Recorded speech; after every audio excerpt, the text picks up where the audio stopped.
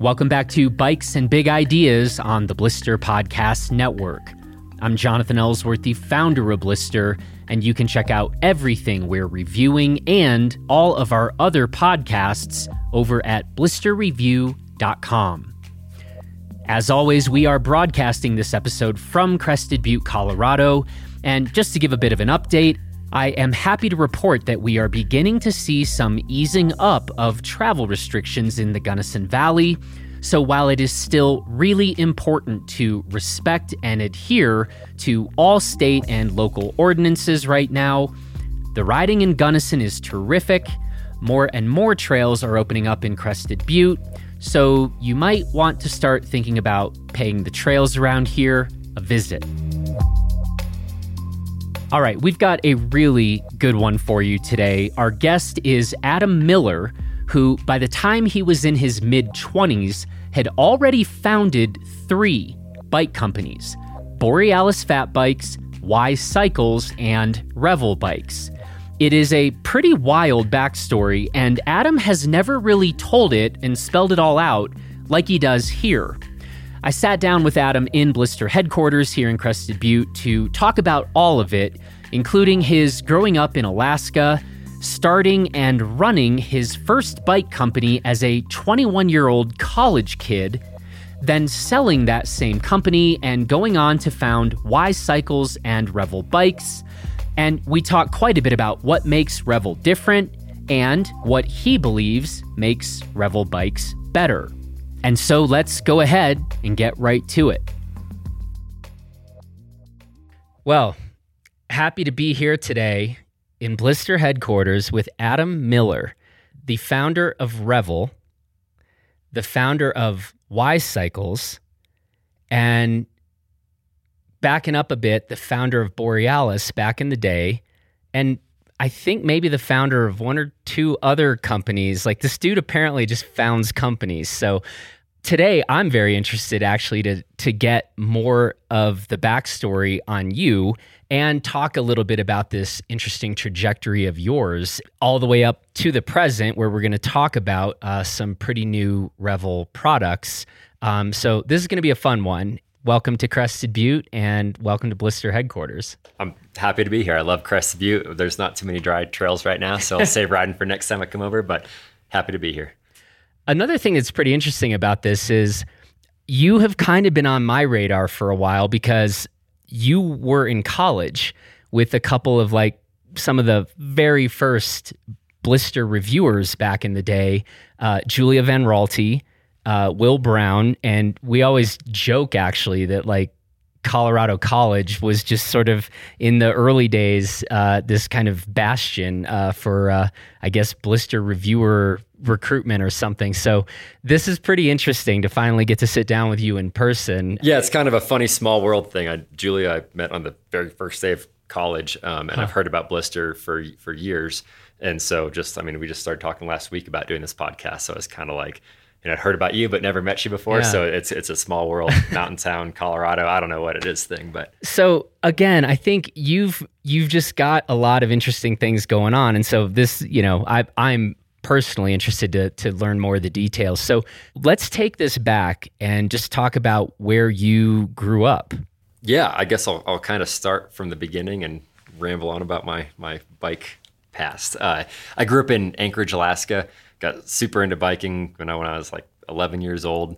I joined a little kids bike program. My parents were nice enough to buy me, my first mountain bike, a Gary Fisher Marlin. Nice. Fantastic, great first bike when I was 11 years old. And I just got hooked. And I was into skiing, cross-country skiing, downhill skiing, kind of all that stuff growing up in Alaska. I went fishing all the time and hunting. But biking from day one is what I just kind of fell in love with. I was lucky enough to get a job at one of the local bike shops when I was 14 years old, as soon as I was legally allowed to work. And it was pretty sweet. They hired me at minimum wage, and a week later I got a 50 cent an hour raise because they thought I knew enough about bikes or whatever. And so I always kind of remember that. And those guys, Jamie and Bill, who owned Chain Reaction Cycles at the time in Anchorage, were fantastic. They taught me everything. A few of the guys I worked with at the bike shop there just totally they taught me everything about bikes themselves, but then about, riding bikes and, everything. It was a really cool experience. So working at the bike shop was great. I would skip high school class to go to work, because I was just loved working there. And I learned everything I possibly could about bikes. Actually, to go back a little bit before that, before I even started working at the bike shop, I was a total geek, kind of obsessed over everything. And I kind of started this business when I was like 11 or 12 years old, where I got a PayPal account. And I think my parents freaked out because that was, 15 years or 18 years ago. And before PayPal was like, sending money on the internet's horrible. Sketchy stuff. And I'd buy like mountain bikes on eBay and get them home and pull them all apart and sell all the parts individually, like the derailleurs, and, sell them off, and the brakes and sell those off. And actually made pretty good money at that. And that's what got me into like kind of learning all the, about bikes, and then learning about the business side of it. And I actually, made more money doing that than any job I had probably till I sold Borealis, honestly. So that was kind of the early days of the bike stuff. And then through the bike shop, through Chainer Action, where I worked, the owners of that bike shop started a company called 907 Bikes, which they manufactured fat bikes. That was back in like 2007 or 8 or 9, before really any other companies were making fat bikes. But up in Alaska, if you were into bikes, you rode fat bikes 6 months out of the year. It was just what you did. So I worked for them. I kind of learned that, you could have an idea. You could find a factory. At the time, they started in Oregon and then moved to Taiwan and then China. If you had an idea, you could find a factory and make this thing and make a bike that was better than other bikes out there. And I thought that was like the coolest thing ever. And Jamie and Bill were nice enough to kind of involve me in some of that on some level, just so I could kind of learn how all that worked. So I moved out of Alaska to go to Colorado College in 2010, and was kind of still working for Jamie and Bill. And I actually helped them move a kind of shipping warehouse from Alaska down to Ogden, Utah at the time. And then that helped me learn a lot of the mechanics and logistics behind kind of bike company stuff. So I got a great opportunity there. Kind of moving past all that stuff. Let me just to slow you down for a second. I'm curious if you have a sense of how many people who say go on to found bike companies had that kind of early involvement and introduction to the whole factory side of things. And we've got to create a shipping center. I can't say that I'm very familiar with that story, but maybe you know something I don't. I'd be fascinated to hear the answer to that. I would imagine a lot of founders of bike companies have started working in bike shops when they were young. It's kind of such a bike shop thing, passion-driven thing. I feel like I got very lucky by being involved in a bike shop, so I could see kind of the customer side of things. I got fit certified, so I could do fits on customers, and so I really learned about geometry. But then to have that bike shop also be involved in manufacturing products in Taiwan. And I just kind of saw the basics of it, just the outskirts, but it was just enough to kind of get me hooked to say, if I learned more, I could do that. And so I feel like I got very lucky by having that whole experience from when I was 14 years old. I mean, that's pretty cool. So before you're making decisions, you're like, okay, I think I'm going to go to college.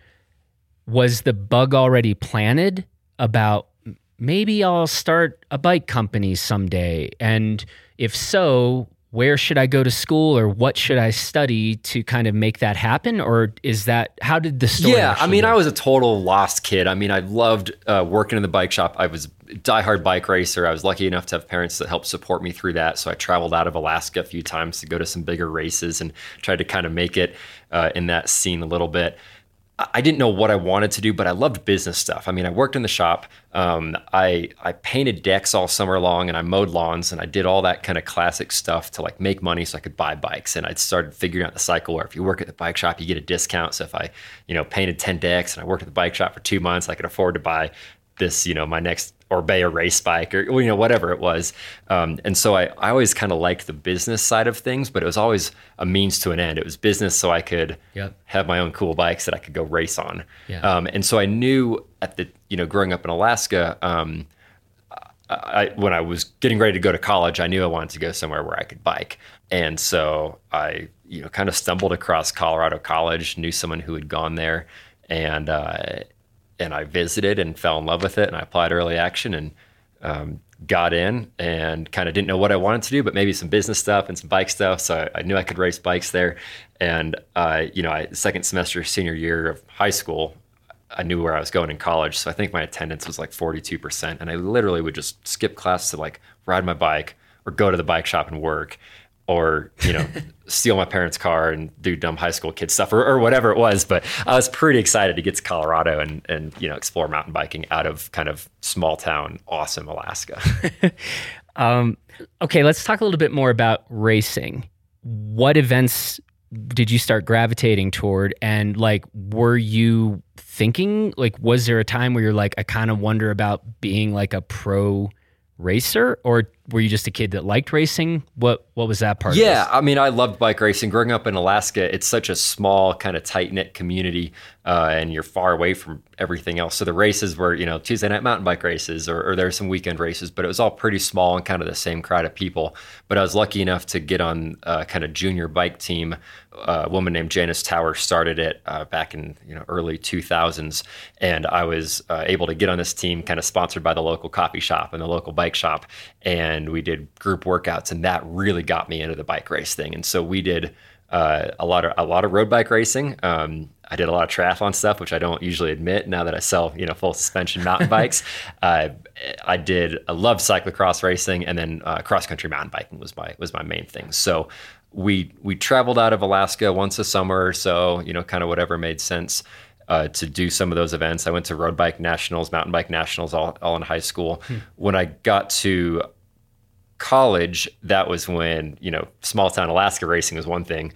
Going to Colorado and racing collegiate, and then racing kind of the normal races, USGP cyclocross stuff, Mountain States Cups, cross country mountain biking, it was the real deal. And I thought it was amazing. It was very different than the racing I grew up in. So I realized within a few months that I hated road biking. Road bike racing in Alaska was great because it's kind of a fun community. When I got to the kind of more serious crowd in Colorado, it just wasn't my thing.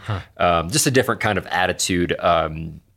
Whereas the mountain biking was really competitive, but really fun. It was friendly competition. If people drank beer afterwards, it's just a good time. And I kind of, I did for a couple of years in there, I think I had a chance to kind of do the pro thing, which pro cross country mountain biking is, there's a big definition of that. There's very few people who make a full fat salary. And then there's a lot of people kind of in between. So I knew I could maybe get to that level of getting some free bikes and some free race entries and whatnot. And then through college, I had this opportunity to go to Africa for a summer and learn Wolof, a West African language. And I kind of thought, well, I could really focus on mountain bike racing and try to go semi-pro there, or go to Africa. So I went to Africa, and that effectively ended any chance I had at becoming a pro mountain bike racer, but I don't think I really had a chance at getting there anyway. So then I decided, well, if I can't be a pro racer, which I wanted to do, but kind of in the back of my head, I always knew I wasn't quite good enough to do that, then I'll try to make bikes. So that's when the idea for, let's see how I can get involved in bikes as a career. That's where it all started. What did you study as an undergrad? Did you come in to study one or two things, and that's what you stuck with, or did that shift up while you were an undergrad? No, it was one of those liberal arts colleges where you can kind of experiment and learn a bunch of different stuff. And so I came in not knowing what I wanted to do, besides that I liked economics and business.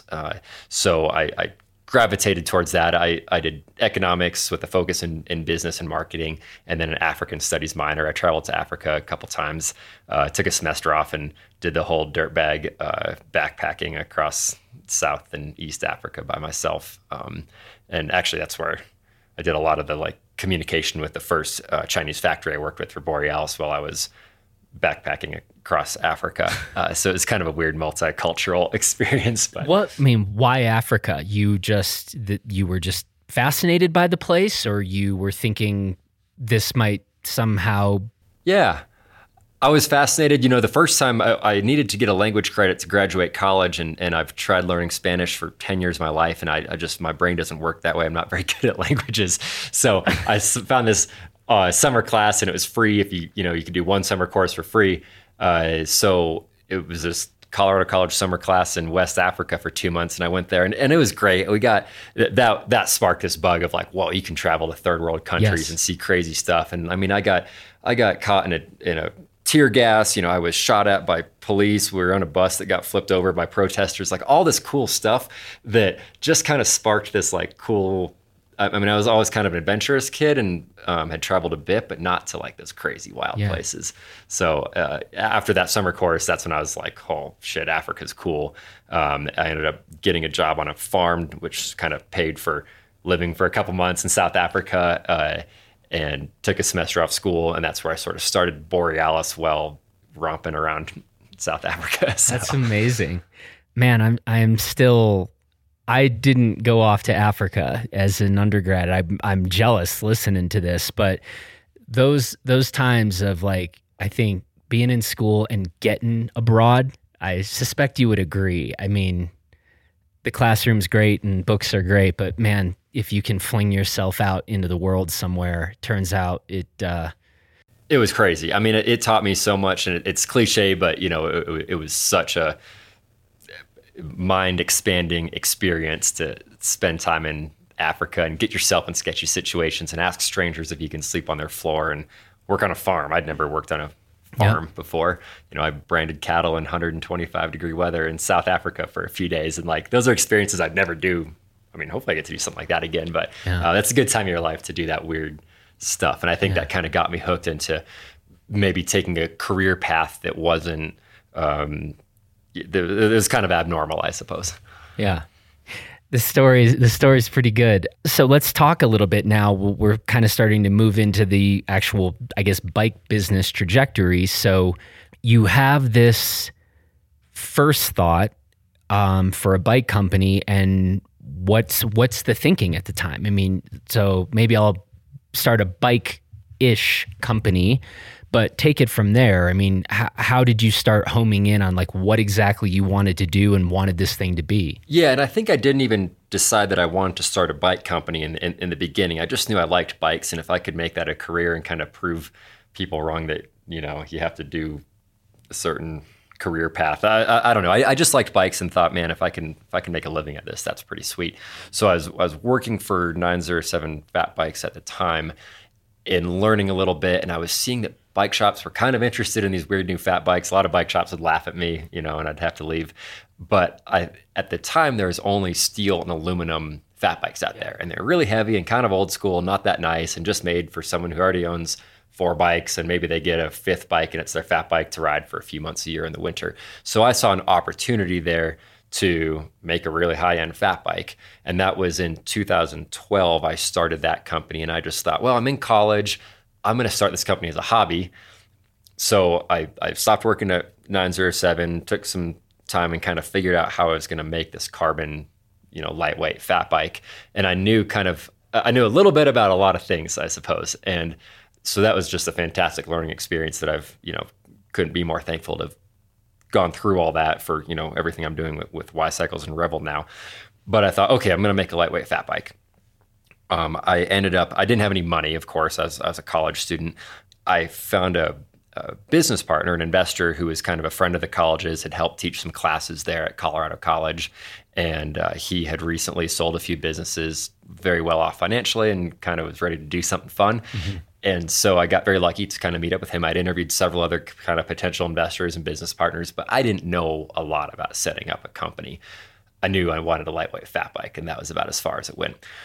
So I flew to China. I found some factories on Alibaba.com. I went to China for 3 weeks and kind of just stopped at a bunch of them. I mean, I walked into factories that were phenomenal, and I walked into factories that are everything you hear is the worst stereotypes about Chinese manufacturing. And then I walked into factories that, you want a Cervelo P5 for $400 or a set of Zip wheels for $300? Like they just made knockoff carbon stuff that would probably explode in a little bit. And so that trip, I was like, holy hell, these Chinese factories are crazy. And what was really cool about that is, I was 21 years old at the time, and I was just a kid with an idea, and I flew to China, and these factories would just roll out the red carpet for me. I never, in America, you always get the, oh, you're just a kid, or you kind of get talked down on if you don't have a big resume. And from that first trip to China, I love manufacturing in Asia. And right now we are going crazy making recyclable composite wheels in America. these are made 4 hours away from here. I think American manufacturing is incredible. But that first experience working in China, and what I still have there is if you have an idea and you want to turn it into something, you get treated like royalty there, and they will help you make it happen. So I got very lucky meeting a good factory there that sort of helped me make the first Carbon Borealis fat bike. So was in Africa communicating drawings. I got this little mini laptop so I could email in like Wi-Fi cafes in Africa and talk to this factory. And we ended up getting our first prototype. We built up these fat bikes. At the time, the lightest fat bike was like 29 or 30 pounds. And we built like a 23-pound fat bike, like just way lighter. And it was cool looking and modern at the time geometry. Now it looks old and lame, but at the time everyone's like, well, that's the coolest looking fat bike. And so it's kind of a funny story how it all launched. We rented some space from a bike shop for a few $100 a month to just store stuff in their basement because I was living in a dorm room. Steve, my business partner, kind of helps, set up the business stuff in the background. He put up quite a bit of funding so we could order our first round of materials and everything. And it was the summer before my senior year that we were finally ready to launch. So I was living in this college house. We did all of our financial projections and thought we might be able to sell 50 of these bikes in the first year. Still go to college full time. This would be a hobby, work on in the evening. The thought of hiring an employee was not even on the table. It was just me and Steve, like, put some money in and, we'll see what we can make happen. And I very specifically remember this day. It was June 1. We were ready to launch this bike company, and we had, one prototype that we took some pictures of. I just went to the contact form on bikerumor.com. I didn't even know anybody in the media, and said, hey, we're a new bike company.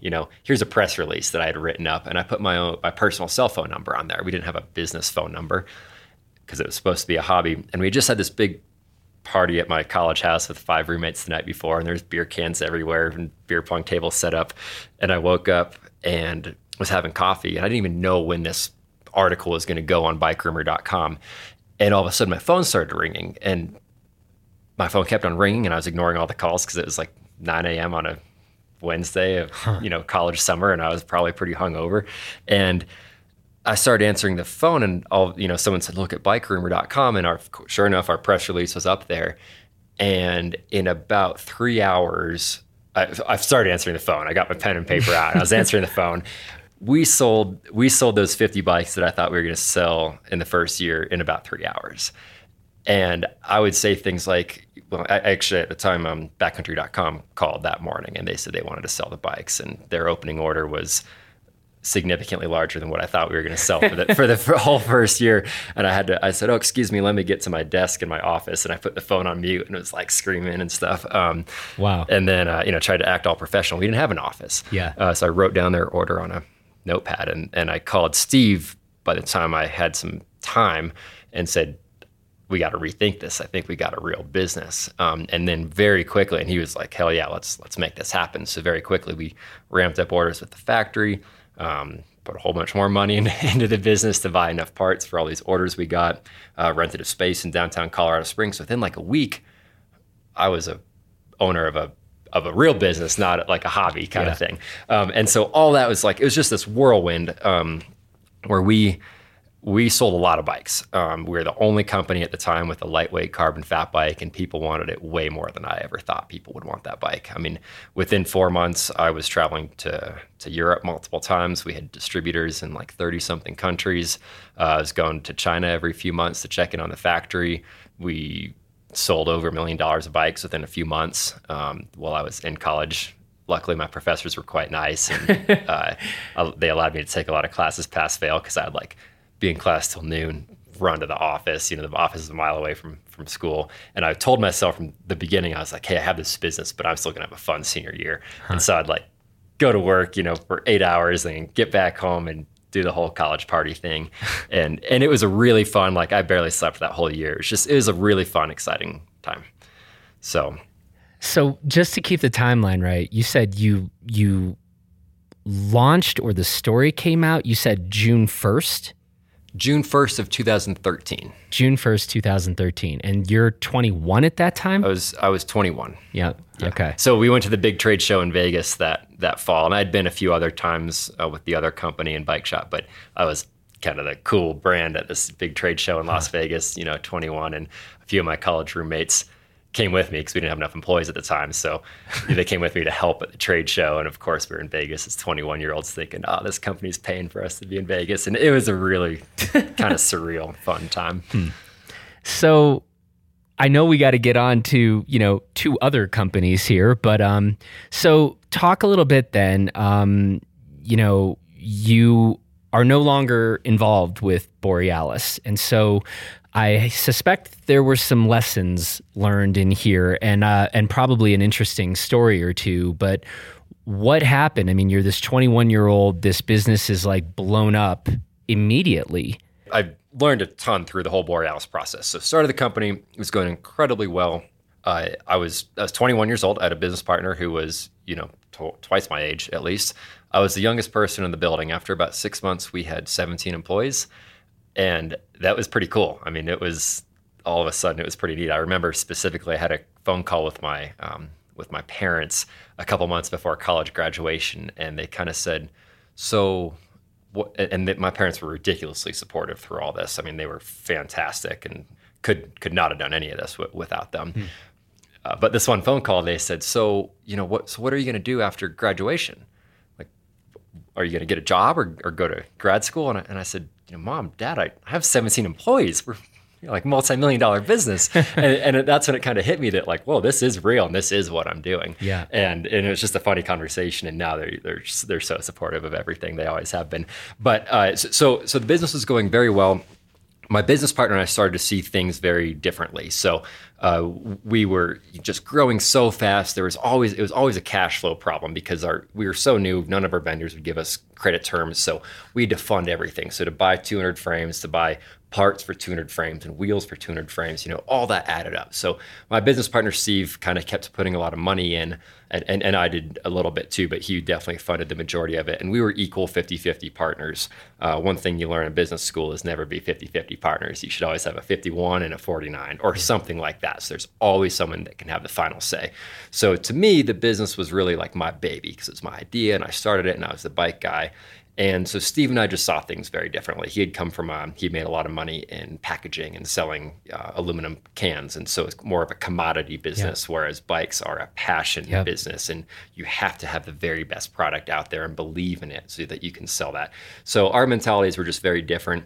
So we decided after a little while we weren't having fun working together. So we actually pursued selling the company.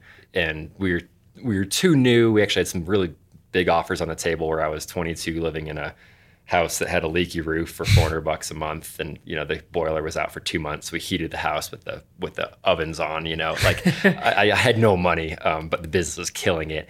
And we had these offers on the table for people to buy us out for an amount of money that was, numbers I never imagined. And then these kind of private equity companies realized, hey, you two business partners aren't getting along. Business is going great, but there's some weird personnel issues. So bottom line is in end of 2014, so only a year and a half of operating the business, we kind of had it had to end. We were basically, I was going to buy Steve out or Steve was going to buy me out, and I had no money. My parents were very supportive and they'd loaned me some money here and there. They gave us some loans, which was really nice, paid them all back. It was great, but not enough money to buy out my business partner. So it kind of went from just the coolest thing ever to I saw the ruthless side of business. I sort of thought bikes are all, bike businesses is all dirt bags and Moab trips and camping and selling bikes all over the world. And that's what you see on the outside. Mm-hmm. But I pretty quickly learned that it is, when money gets involved, it's a ruthless business world. It doesn't matter that you're selling toys. It matters that there's a lot of money on the line. So I had to hire a lawyer. My parents are both lawyers, but they were, they don't do that type of law. So it was kind of like, here, go hire your lawyer. And I, was able to convince the lawyer to take a much smaller retainer than normal. And I put it on a credit card, and I was just out of college paying my lawyer a lot of money to figure out how we were going to part ways and how I wasn't going to lose everything. And eventually I sold my 50% share of the business to Steve. And again, everything, the way I say it is there's, sometimes people get divorced, and there's good divorces where it's all amicable and friendly and, hey, you're great and you're great, but we just don't get along. And then there's bad divorces where it's nasty and people are throwing plates and we had one that was much more, a business partnership that was much more on the nasty divorce side of things. And that's when I learned how important it is to work with the right people and work with people who share your same values. It was just not a fun time in my life. So I sold my part of the business for pennies on the dollar compared to what it was worth. I mean, we were very profitable after a year and a half in business, but I kind of just had the mentality that, you know, if I'm going to ride my bike and smile again and, you know, not come back to my college house and, you know, have the worst time ever because I was spending all my money on lawyers, money that I didn't have on lawyers. I just had to sell it. So sold my half of the company for about a week. And that was January 1, 2015 is when that happened. For about a week, I was saying, man, there's no freaking way I'm ever working in the bike industry again. I'm never having my own business again. You know, this is just the worst experience ever. Then a week later, I said, yeah, no, I'm pretty good at making bikes. I really like this. The bike industry is the best thing possible. I just saw, I think, the worst side of it and the worst thing that can happen when you don't set things up right in the beginning. I mean, we wanted to save so much money. We made our shareholder agreement on rocketlawyer.com for $1.99 monthly first trial thing. Turns out it's worth it to go to a lawyer and spend money to set up your partnership documents properly in the beginning. So my parents weren't too happy to hear that one after the fact, since they're both lawyers and would have helped us out. But I was kind of a stubborn kid and wanted to do it myself. So for about a week, was like, screw bikes, this sucks. And then I thought, man, bikes are my life. Bikes are what I know very well. And I kind of got this fire in my belly that it took a little while to sort of brew and figure out, but I knew I wanted to do it again and I wanted to do it better. And I knew I could. So I actually went and got a job in a bike shop 3 days a week in Denver. Part of the business sale was my truck. We had a little hard time at one point in the business, and I actually sold my car to make payroll one day. So sold my car on a Wednesday, made payroll on a Friday, took $500 of that car sale out to pay my rent, and then a month later I bought a used but nice truck for myself. So it's kind of like it was just this wild time where things were like, it was just a startup company in like every sense of the word, in every sense that you can imagine. And I mean, a month after that, where I'd sold my car to make payroll, like I remember having this conversation with Steve where he's like, hey, can you take these checks to the bank? And I was like, no, man, I don't have time to take the checks to the bank. And he's like, well, dude, I don't have time to take the checks to the bank. And I looked at it and it was $70,000 worth of checks. And we were both like, no, we don't have time to do that. And I just have this vivid memory of that where it's like, man, we didn't have time to deposit 70 grand of checks. Like we were selling a lot of bikes. So anyway, part of the business, went on a rant. Part of the business sale was the truck that was mine. And I didn't even know this thing was going to go through till I saw Steve sign this piece of paper with the lawyer. So he signed the piece of paper. I signed it. I'd hand over my keys and I didn't have a car. All my belongings were like in my shitty little college house room. And I actually asked the lawyer on the other side to drive me home and just made him feel bad the whole time. And it's probably not the most professional thing to do, but you know, they drove me home, dropped me off at my house, and didn't say a word the whole time. Wow. I was maybe a little immature about some of those things, but so I moved, then that night, literally, I was like, I got to get out of here. A friend of mine picked me up. I moved to Denver, signed a lease on a new house, got a job working part-time at a bike shop, and it was the best thing ever. I worked at Pedal of Littleton, just as a bike sales guy, and it was so cool to work with bikes and work with people who were stoked on bikes and not have any stress. And I went in and said, I don't need the money. I just want to work. And it was like this really good mental thing to kind of bring me back from this really bad business experience to why I really liked bikes. So that was kind of like this big reset. And then decided to drive up to Alaska, went back home. I kind of needed a summer off. I wasn't planning on this like quarter life crisis thing. I was 22 at the time.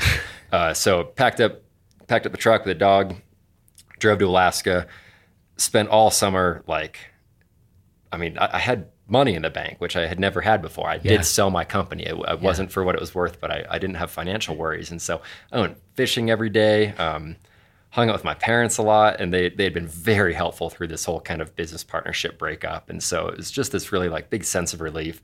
Went fishing a bunch, rode my bike a bunch, and just had a great time. By the end of the summer, I realized I kind of got obsessed with making smoked salmon. So I caught all these salmon, and then I like learned how to make smoked salmon. And like week 3 of me doing nothing but like riding my bike, fishing, and then making smoked salmon in the backyard of my parents' house. I thought, all right, it's time to get your life back on track.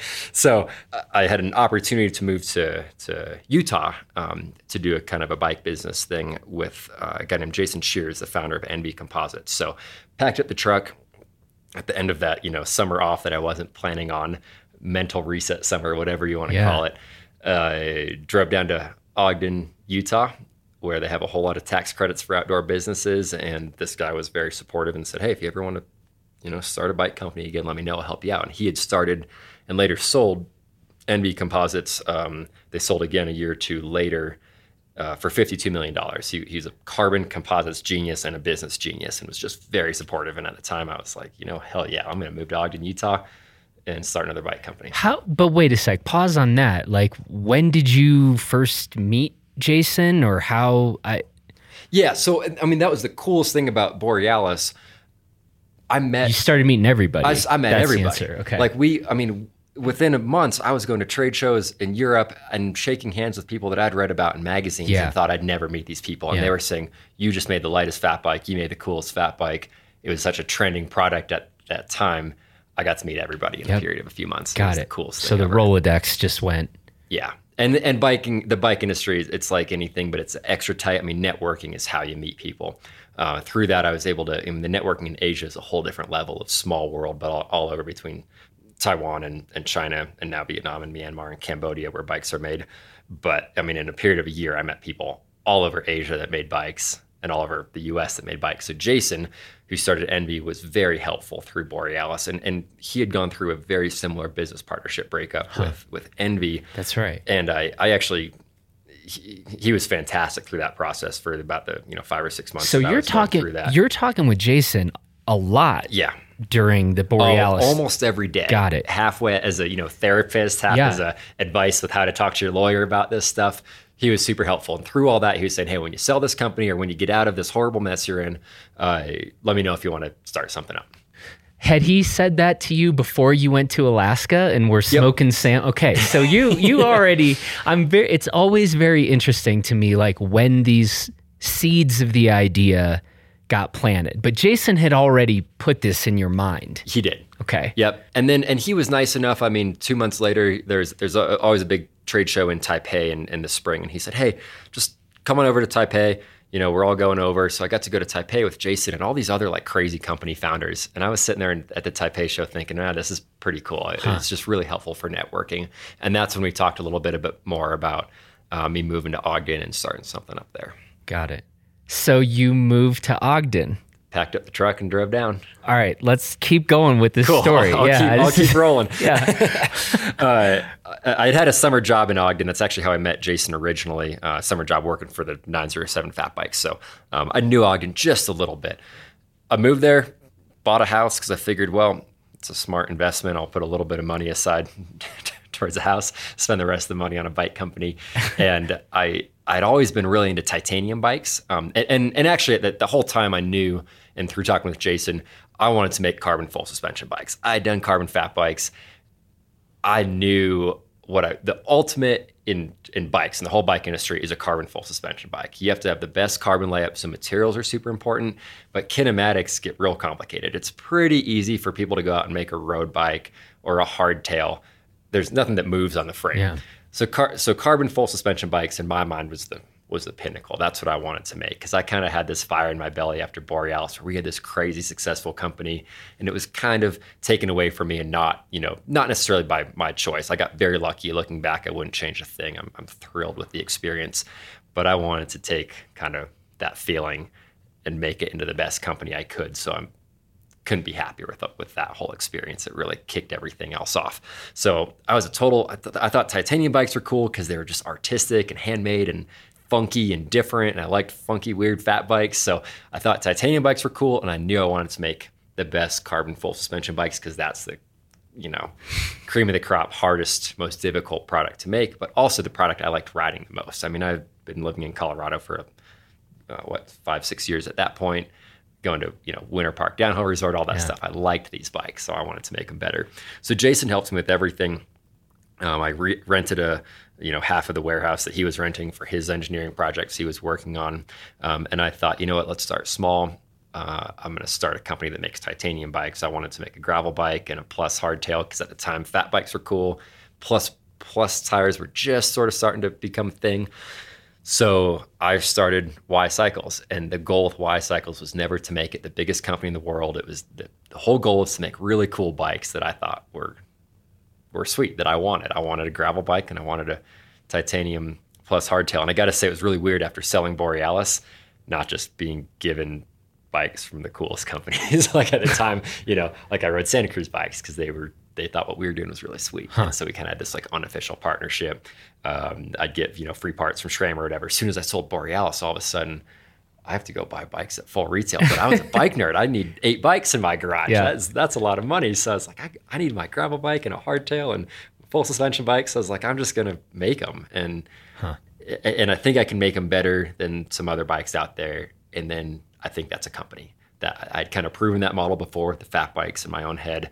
If I can make a bike that I want to ride, I think other people are going to want to ride it too. So I started Y Cycles and I started Revel at the same time. Where are we at on the timeline? Give me month and date. We're 2016 late summer. 2016 late summer. Okay. And it's joint. It wasn't Y then Revel. It was kind of both at the same. It was Y Cycles first, but with the idea that, we're making carbon full suspension bikes, but it takes a lot longer to make a carbon full suspension bike than it does to make a titanium hardtail. But the idea was there kind of simultaneously. Why? Yeah. Okay. Good. Yep. Exactly. Idea was there. I was just a bike nerd that wanted a bunch of different bikes. and with all this, I was like, no matter what business I do, I'm going to own more than 51% of it. I learned my lesson that way, and I was going to hire a lawyer to set up all the documents the right way the first time and do everything right from the beginning. And I did. And I did all that, and to this day, I still do all that, and it's been amazing. So with that, I didn't have a ton of funding. I had the money I'd gotten from Borealis, I dumped all that in. Jason was really helpful. I was able to, rent space from him really cheap. He gave me a ton of free advice, gave me a lot of connections. And so I started Y Cycles with a thought that I could start selling product in probably 8 to 12 months with the Y Cycles products, whereas it would take probably 3 years to make the Revel products. So we launched Y 2016 now. You have too many companies. Yeah. You can't. It's confusing. But either way, there's like sold Borealis, like 6 months off, then started Y, launched Y the next summer. So it was 2016. Sorry. I would say that you're not old enough to not be remembering like the right years, but I actually kind of think you've packed a lot into these years, so I think it's fair to not. Thanks for making me feel. The numbers are confusing sometimes. I'm good at bike geometry and not much else. So we started selling Y Cycles, and it went great. And again, we never thought that was going to be like the craziest big thing ever. But it was really interesting. I mean, for about a year and a half in there, when I ran Y Cycles in Ogden, it was me in a warehouse, and I had one employee, and I paid that employee on a per bike basis. I sell a bike, and here's your $100 to build it and pack it and get it out to the customer. And it was just a totally different business model. Our volume was so low, but they were high-end a lot of times they were custom built bikes. We still do gravel bikes, hardtails. We made a titanium dirt jumper purely for fun. It was just a very different business experience than Borealis. Where Borealis, we were always trying to sell the most stuff and grow as fast as we can. And with Y, I was like, you know what? Let's take our time. Any money we make is going to go into the development of more Y products, but Revel products, and we'll just do it right. Make sure people are stoked. I was lucky enough to not have all this financial pressure. And it was really fun. I rode my bike a lot. It was a great time. And I learned a ton. I made sure to go to Asia way more than I needed to so I could learn everything about metal fabrication with the Y stuff, and then as much as I could about carbon fabrication with Revel. So Y was kicking along, doing great, hired a few more people, really started on the Revel side of things. And I met a guy named Chris Canfield, who is kind of the backbone of a lot of the stuff you see on these bikes. So Chris Canfield had a company called Canfield Bikes. Yeah. He developed the Canfield Balance Formula suspension patent. And I knew with Revel and with making a carbon full suspension bike that I wanted it to be different than everything else out there. I didn't want to just have another bike with a DW link or a horse link or something. There's enough of that. I wanted to add some level of value. And so the suspension system is where you can add your value. And I knew we could do some cool stuff with carbon because Jason was helpful. I knew we could do cool stuff with the factories and the aesthetics and all that, but the suspension platform is the backbone of a full suspension mountain bike. So I rode Chris Canfield's bike. After 100 yards, I was like, holy shit, this is the best riding bike ever. And I kind of knew it would be, but I rode it and I was like, this is like, there's something special here. And they were a small company selling a few hundred bikes a year, all in aluminum, all kind of like heavy Red Bull Rampage sort of bikes. But they were just two guys who liked to ride a lot and made the best suspension system. And I thought, if we can apply this suspension system to a little more mainstream bike, make it out of carbon, make it a little more modern geo, that was something special. So as soon as I talked to Chris, I was like, all right, it's game on for Revel. And it was actually really funny because I talked to some other suspension patent holders who have their systems. Here's what it costs, and here's the licensing fee and all that. And so when I rode Chris's bike, I said, okay, hey man, can I license your suspension patent? And he said, hell yeah, that's cool. And I said, cool, how's it work? And he said, well, what do you mean? I said, well, how much does it cost? Like, what do I have to pay you per bike I sell? And he said, I don't know, you tell me. And so I said, cool, I'll write something up. So, we wrote something up and had some back and forth. And for them, it was just such a passion-driven company. And so working with Chris was fantastic. I learned more about suspension kinematics than I ever could have hoped for. We'd have these Skype calls that were like 3 hours long where he'd share the screen and drag pivot points around and do all the math of like, well, if you move the middle pivot 2 millimeters this way, so you have a little more water bottle clearance, it's going to change your leverage ratio a little bit. And we laid out these badass bikes, and that was just the beginning of it.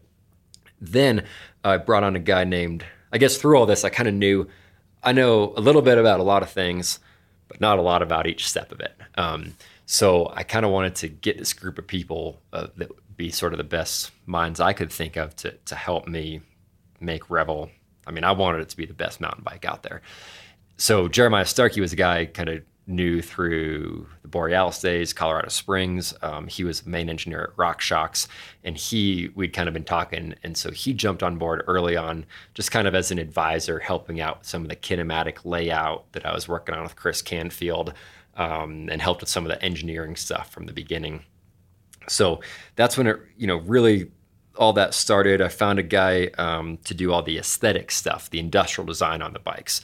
So at this time, we had Chris Canfield, suspension guy, Jeremiah Starkey, mechanical engineer, suspension guy, Jason Shears for composite carbon layup guy. And then I found a guy named Mike Giese, who was this young kid, ridiculously talented rider, Steezy Giese on Instagram. You should follow him.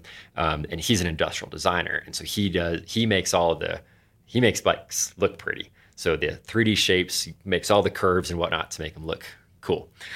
And so we had this like kind of dream team, and he was ridiculously talented. So it was kind of full steam ahead to make the bikes. I was going to Asia every month, working with these guys to do all the drawings. I'd go to Asia to try to implement things at the factory. I found this amazing factory. They were very supportive early on. Within a period of, a year or so, I was like Delta's highest status because I was flying all the time and was doing everything super, super stingy. But it just worked out really, really well. And so then 2017, things were going well with Y. The development of Revel was going well. And I thought, you know what? Love Utah, great mountains. It's just not my home. I want to move back to Colorado. I'd always wanted to live in a small Colorado mountain town. So one day I drove through Carbondale, and I just done the Grand Traverse ski race with a buddy of mine, so Crested Butte to Aspen. And I'm not much of a skier, but I like to suffer a little bit sometimes. Yeah, I could tell. Yeah. And so that was the first time I'd ever been in Carbondale was after the ski race, and I drove through and thought, oh shit, this place is pretty sweet. I think my business could be here.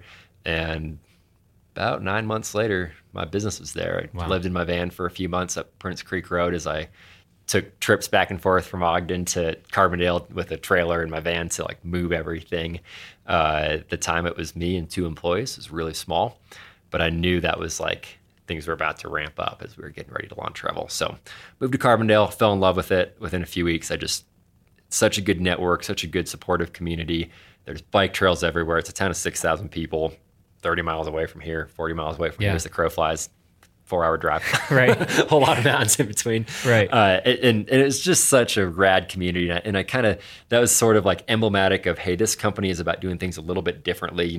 Probably the most practical thing to do would be to have this business near the Denver airport, near the Salt Lake airport, or on I-80 for shipping, or having a 3PL in Houston where shipping stuff's cheaper, whatever it is. And I thought we're gonna run a business in a town of 6,000 people in the mountains, because it's just about passion and bike trails and having fun and having the right people. And so everything was about getting the right people in the right place. And so that's where Carbondale really kicked things off. Kept on working on the bikes. Y was growing. We hired more people. Chris Reichel came on as head of marketing. He was head of marketing at Industry 9 at the time. I'd kind of become friends with him. Long story short, we had to go to Eurobike every year, this big trade show in Germany. He hit me up one day and was like, hey, instead of flying to Germany, do you want to just fly to Switzerland and then ride our bikes at the trade show? And I said, hell yeah, that's great. And so I actually wore these Birkenstocks and did a Birkenstock bike tour across Switzerland with Chris Reichel and told him about Revel at the time. And then he's like, all right, I'll be your marketing guy. And so he came on board a little later on, and he's been a great guy to help kind of tell the story of the company. So then we launched, fast forward a little bit to 2019, and we launched Revel March 1, 2019. March 1, 2019. Okay. Wow. That was kind of a whole bunch of rambling. I'm out of breath. I'm just like, I'm exhausted listening to this story. I'm like, now we're finally at the present. Man, this is something else. I mean, this is this is not common. Okay, so you have cleared up a whole lot of questions I've sort of had about your background and the trajectory of these different companies. So I think you've done a good job so far. But it's always kind of my first question anymore. If it's a new ski company, if it's a new running shoe company, if it's a new bike company, is sort of the question of like, why, right? Like, turns out, I think there are a lot of pretty good running shoes in the world. There's a lot of good mountain bikes out there in the world. There's a lot of good skis being made. And so I think, you've already said like suspension was something that mattered. And I think you did a great job of talking about the kind of proposition with Borealis, like let's go a lightweight fat bike, right? And Y Cycles with titanium and making, beautiful looking bikes. But I'd like to hear a bit more. God, I hate this term and I can't believe I'm going to use it but like sort of that value proposition, right? So if somebody's on the market and just pick your category of bike, whatever it is you're into, I guarantee there's at least 5 to 10 pretty interesting options in that space. So how do you try to address that? Or how would you talk about what somebody is getting or might be able to find by going with a Revel bike that isn't already being done? I'll just leave it at that. Yeah, for sure. And that's a good question. I mean, that's when I started Y Cycles and Revel, I wanted to make something different and better than what else was out there. And there's so many good mountain bikes. I mean, the number of people that said, why the hell are you starting a full suspension carbon bike company? You're one person with limited funding. Why would you do that? Lots of companies make fantastic bikes. And they were totally right. What I wanted to do was, I kind of came from that racing, cross country, road background, but then I was really hooked on like going downhill on mountain bikes and jumping on stuff. And I did feel that a lot of the bikes on the market were really good at one of those things and not the other. A lot of bikes are great at pedaling uphill, but not very good at pedaling downhill. And every bike company kind of says it's the most efficient uphill and the best cornering downhill, but that's just the most cliche marketing thing ever. And I'm going to say the same thing. Our bike's the best at going uphill and the best at going downhill. And I truly believe that. And I can get really techie and geeky about all the reasons why. But I did feel that in the market, full suspension mountain bikes, there wasn't a bike that could do both things very well. And I thought with a little more work and some tweaking on the suspension side of things, we could make a big hit bike that was super fun to go downhill, pedal uphill like a cross country bike. And I believe we've done that the reviews we've gotten in magazines all over the world have said that. So I think at this point that's now been validated. At the same time, we also just wanted to do things our own way. I wanted to work with people I liked. That was number one. I wanted to have fun. I wanted to spread, positivity and goodness. We're selling really fun toys that get people outside exploring nature. We just wanted to do things our own way. With Y Cycles, the value proposition was really, it was a modern take on traditional titanium. Not many companies were making titanium bikes, but with modern geometry and modern angles and modern tire clearances and through axles and integrated headsets and all that cool stuff. So Y Cycles was kind of this artistic, but modern, shreddy bike made out of a material traditionally seen as kind of more old school, but titanium's amazing. I love titanium. And those bikes kind of had this whole artistic thing. Like every bike has a different chainstay, a quote laser etched on the chainstay that like, like Edward Abbey quotes, and kind of like the hippie side of me, I got kind of artistic with some custom stuff there. So Y-Cycle's modern take on traditional titanium, Revel Bike's most advanced full suspension bikes on the market.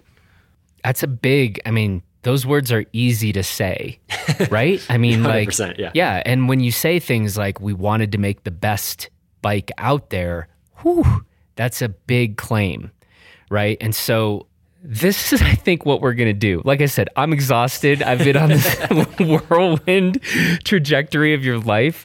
I think we're going to do this. I'm going to have you answer maybe a little more in brief some of here's how we're going to pull off the rather big claims you're making. Maybe we're going to talk about a couple products. Then what we're going to do is end this conversation, because now I definitely need a beer. We're going to break for a bit. I'm going to get a beer, and then we are going to call this a wrap in terms of this episode of Bikes and Big Ideas. And I really have enjoyed hearing this entire trajectory. We're going to wrap, come back, and then we're going to dork out on some of the material stuff. We're going to talk about wheels. We're going to talk about some of the things you're up to. And I think we're going to throw that over on our Gear 30 platform. So does that sound okay to you? Sounds, as long as you bring me another beer, I'll talk about that all day long.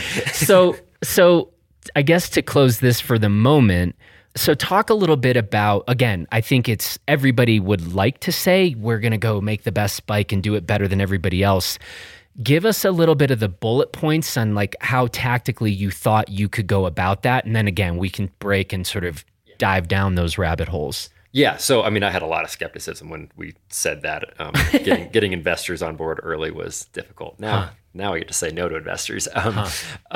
Wait, I might want to ask you about that part of it too, but yeah, we'll talk about that. Okay. Yeah. Yeah.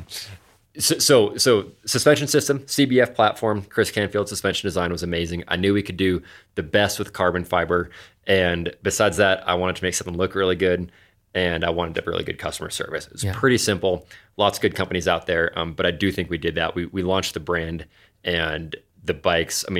We got this first look review in Pink Bike the day we launched. And I remember reading it and reading through it, this article, and it was the best Pink Bike review you've ever read. Pink Bike's notoriously kind of critical, as they should be. They have good reviews because they point out good and bad things. And this was like this glowing review of the rail.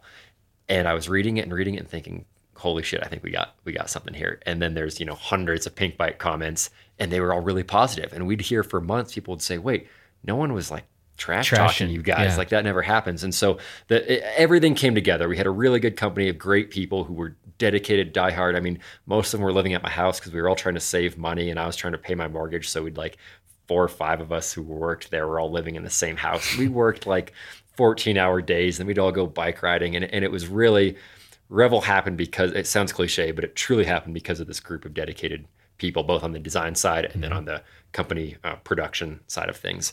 And we launched and we sold out in 3 days, and we got more bikes in, and we sold out in a week, and we got more bikes in. We sold out 3 times in the first 2 months. That first summer, which was only last summer, less than a year ago right now, we were telling consumers it would be 11-week wait time to get their bike, and people were waiting. And I was just like, that's crazy. Holy hell, what did we do? So the reviewers all liked the bike. We got great positive press. It was just kind of a perfect storm of, we had a great product and a great company, and I couldn't be more proud of it. Give me the bullet points of what else you got. Now there's Revel wheels. Yeah, so we launched the brand just over a year ago with the Rail and the Rascal. Yeah. 2 bikes. We have another bike coming out in about a month here that I won't tell you what it is, but I'm super freaking excited about it. So stay tuned on that. 2 months ago, we launched a line of products called Revel Wheels. So these things are made in southern Utah, about 4 hours away from here. They are completely different than any other wheel on the market. So it's really easy to go make a carbon wheel, stick your company name on it, and say, look, we're a wheel manufacturer now. But back to, I wanted to do things differently and better. I got this really cool partnership with this manufacturing company that came up with this material that's basically a really fancy modern thermoplastic carbon fiber. So I'll try to make it really brief, but good friend of mine named Joe Stanis, he was one of the main guys at Envy. He reached out to me before we even launched Revel. He had ridden a Revel and actually bought one before we launched it because he said it was his favorite bike of all time. Ex-pro World Cup downhill racer for Santa Cruz. Super talented guy who's now like a composites genius, making the biggest moves in the industry. He had been working on this material for several years and developed this new type of thermoplastic and reached out to me before we launched Revel to say, hey, do you guys want to be our first partner to develop a wheel out of this? And I said, before he could even finish his sentence, I said, hell yeah. I mean, that's the best thing ever. So we were talking about it. It was actually a few weeks of going through conversations with him before, and we knew the material was way lighter than traditional carbon. It was made in completely automated, made by robots manufacturing way. There was no waste. There's no sanding that needed to happen. It was a super consistent, way stronger, way lighter material and product than any other wheel on the market. And I was like, hell yeah, this is the coolest thing ever. Can't wait to, launch this thing. And then a couple weeks into the conversations, he said, oh yeah, and it's actually recyclable. And I kind of said, wait, what? Wait a second. Yeah. Like lead with that. This is a carbon that's recyclable, which had sort of, people had tried to do it, but it was more expensive to recycle traditional epoxy filled carbon than it was just to make new stuff. So there was really no such thing as a recyclable composite on the market. And this material is recyclable. And I'm actually very proud to say that right here, as of a few days ago, we made our very first product out of the recycled carbon rims that we broke in testing, or the scrap material for manufacturing. We have a tire lever right here. Not the most fascinating product, but it's kind of here to show that this stuff's recyclable. We made a tire lever that is the strongest freaking tire lever on the market. We're gonna make a video to kind of publicly release this in a little bit. But so when I found out that there's this material and product that is stronger, lighter, it actually rides better. It has this nice damped, comfortable, quiet feel to it. Stronger, lighter, better ride feel, made in America, and recyclable. Coolest thing ever. So we launched this line of wheels 2 months ago. It's been very well received. We have 29, 27.5 wheels. We have a couple more coming out in the future. And the goal is then to use this material and manufacturing process and long-term be able to make everything out of it. And I think that's really going to change not the face of just the bike industry, but the whole outdoor industry, consumer products industry, to be able to make stuff here in America in a new way and in a slightly more sustainable and environmentally friendly way. I need a beer. I do too. Let's break there, and then we're going to come back in and kind of dive into where we just left off, and I'm looking forward to getting into some of these details. So for now, though, I will thank you for giving us the run-up on this story, and what an interesting trajectory and you got going. Thanks for listening to all my rambling stories of my past. This has been fun. Let's break and talk again about some of this. We'll pick it up in a minute. Sounds good. All right, man. Thanks. That's it for this edition of Bikes and Big Ideas. Thanks to Adam for the conversation. And if you haven't already, go subscribe to our Gear 30 podcast, because next week you will be able to hear Adam and me dive very deep into the weeds about Revel's use of fusion fiber in their new wheels. It's another good one, and I promise you will not want to miss it. Finally, I want to say thanks to Jared Farley for producing this episode. And until next time, please take good care out there, and we will talk to you again next week.